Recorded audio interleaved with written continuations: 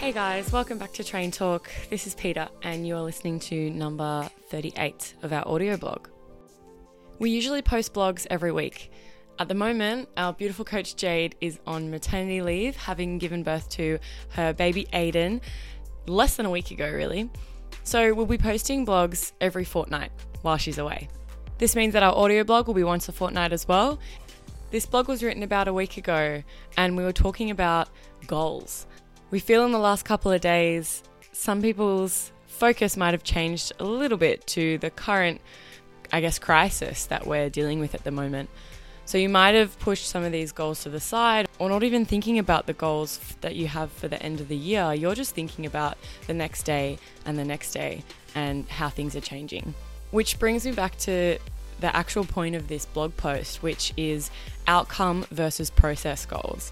In the blog post, we'll discuss thinking about daily things that we can tick off that might then lead to those bigger long-term goals. And I think now, more than ever, thinking about what we can do daily in small little chunks is going to be far more digestible than thinking about those long-term goals and thinking about how huge they look now that things are a little bit uncertain. So here we go, outcome versus process goals. Friends, we're a few months into 2020, and if you set some goals at the start of the year, I must ask, how's that working for you? Some of you, I'm sure, are probably all over it, ticking lists, getting it done, and kicking ass. This article, however, is for those of you who aren't quite nailing it yet. If that's you, stick around while we explain the concept of outcome versus process-based goals, and how they might be the answer to you getting back on track with achieving greatness this year. We have always been taught to set outcome-based goals. For example, to deadlift 100 kilos, to lose 3 kilos, or improve our 5-kilometer run time.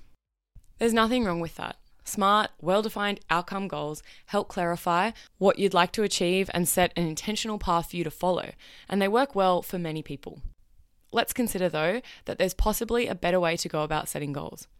What if, instead of focusing on the outcome we're trying to achieve, so let's say a 100 kilo deadlift, we focus on the process we need to repeatedly follow in order to achieve the goal. So, the 100 kilo deadlift, you would need to 1. Commit to a program specifically designed to help you strengthen your deadlift.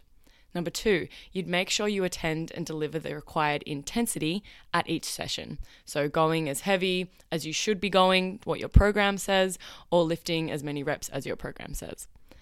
3, have solid recovery practices in place, e.g. rest days, 8 hours of sleep each night, maybe that's meditation as well. 4, make sure your nutrition supports your goal of getting stronger.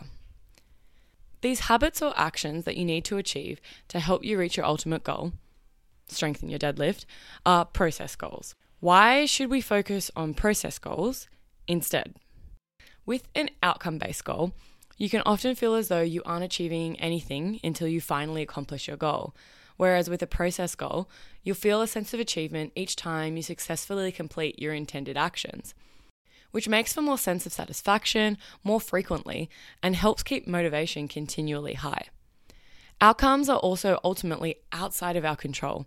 You will simply either achieve it or you won't. With a process goal, you can continue to complete your actions, and even if the outcome ends up evolving into something different to what was originally planned, you won't feel a sense of failure, as your goals are based around achieving your processes instead. So how do we set process-based goals? 1, we don't get bogged down with too many process goals. Focus on actions that will be easy to implement into your everyday life, and pick only 2 to 4 that will have the biggest impact on achieving your overall outcome. 2, for each action you choose, ask yourself, does this align with my desired outcome? Is this behavior within my control? Can I action this consistently for a sustained period of time? If the answer is yes to all 3, you're setting yourself up for success. Our final thought. At the end of the day, you can work towards it, but you can't actually control the outcome. So focus on what is within your control right now and the actions that you take. These actions will end up creating the conditions for you to achieve your outcome anyway. And to be honest, you'll probably feel much more rewarded along the way. Awesome, guys. Thanks for tuning in. And we hope that thinking about those things just bit by bit, breaking that down, what you can do today, what is actionable and within your control today, can also relate to how we might all be feeling at the moment with COVID-19. We hope you stay safe, and we'll be here to support you throughout the way. Bye, guys.